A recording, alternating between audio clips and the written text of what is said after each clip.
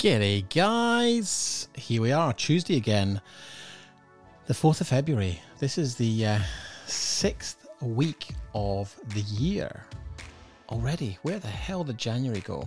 Anyway, I just wanted to drop in here on Tuesday with these little shorties. One of my contacts just called it a shorty. I quite like that. Thanks for that, Colin. So today I wanted to really share something along the lines of, patience. I feel that as creatives, it's not something that happens naturally for us, is being really patient. And yet, the lack of patience means we can often be really unrealistic when we set things in motion, especially from a marketing perspective. So, I want to talk about LinkedIn, for example. We've had some really great success on LinkedIn recently, and there's no secret recipe other than, we know our market. And if you know your market and you talk to your market about things that you know that they care about or are anxious about or have challenges around, you're going to connect. And what I've got to tell you about LinkedIn is that it's, there is definitely an art and a science to it, but it's not complicated. And the thing that I see people fall down with more than anything else is a lack of a commitment to consistently posting. The way it works is an algorithm. The more you post, the more engagement you have, the more the algorithm thinks, here you're somebody of influence. And so they'll show your content to more and more people. And for some reason, a lot of filmmakers and creatives just don't put the effort in to being consistent. And it is the single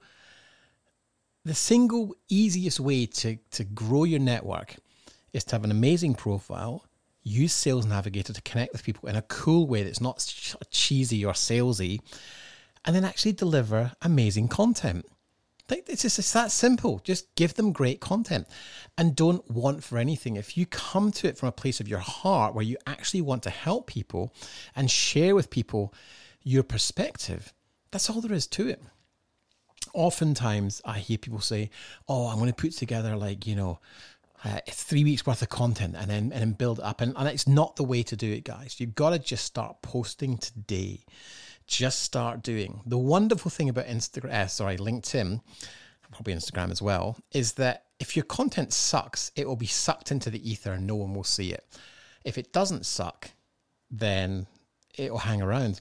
We were on a coaching call this morning and someone on the call said, I had a bit of content that I put out a month ago and people are still commenting on it. Now that is phenomenal. So my first tip for you today is get out of your own way and just do something. And the second tip is you have to know your target market. Probably the most controversial topic that I discuss is the idea of niching down or niching down. And people get so hung up on this. I'm talking about niching down from the point of view from a marketing perspective. Now, you can niche or niche in a particular sector or in a specific industry. But I have a couple of clients and they work across 2 or 3 different sectors. And so their marketing message goes out to all of those 3 sectors. But if you try and market to everyone, you'll end up talking to no one. So it's really important that you start to think about the sectors that you want to work within and start there. So today on our weekly coaching call, it was a planning day. And so what we're doing is looking at the month ahead and saying, what are the most significant things that you can focus on outside of production that will have an impact on taking your business higher towards the goal? Now, to put some context, you're probably somewhere between 5,000 and 7,000 tasks away from achieving your 10-year goal.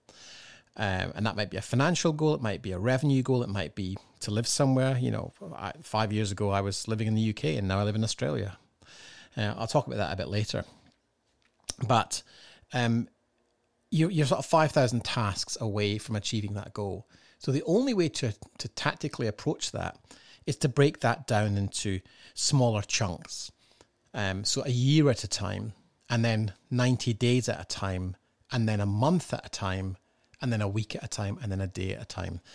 And that process will help you chunk down the overwhelming list of things to do, and you'll always be focusing on the most pressing priority, which, to be honest, should virtually always be marketing and sales. Because for businesses under $500,000 a year in revenue, marketing and sales should be the business owner's number one priority. When you get bigger, you can start to automate some of that, subcontract some of that, and put systems in place. But marketing and sales should be a number one priority. And marketing starts with knowing who you're talking to, what it is you offer, and finding the best platform or route to get your message in front of those people. And for us in the Video Business Accelerator, by a country mile, LinkedIn is dominating that at the moment. But let me give you a caveat. It doesn't happen quickly. So back to the topic of patience, you simply can't do a handful of posts on LinkedIn and hope that people are going to start calling you up and asking you to book for work. It's just not going to happen. So you've got to think of this from a long-term perspective.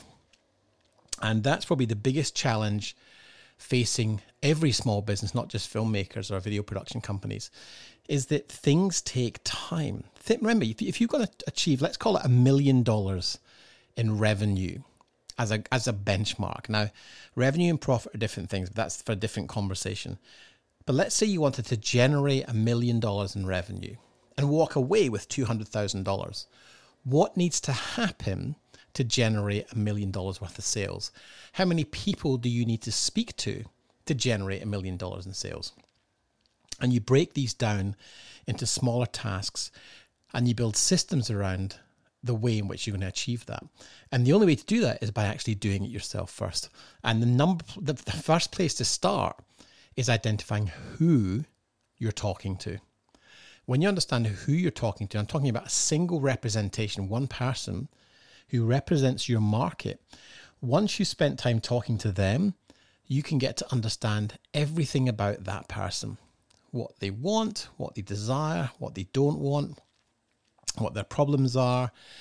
And you can find a way to match their needs by creating content. Because when you push that content out to the market, people will start to resonate. They'll think, hey, this person understands me. Oh, they must have the solution. And you will begin to build a level of expertise around your area of expertise. You become an authority. By writing content, you are authoring the authority.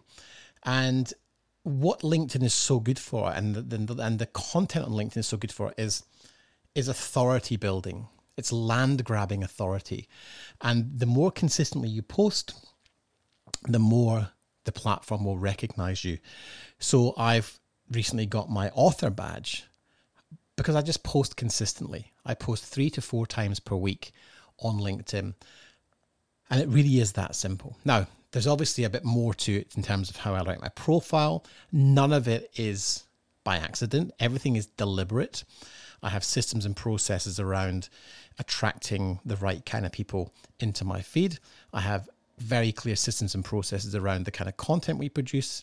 We track all of that content.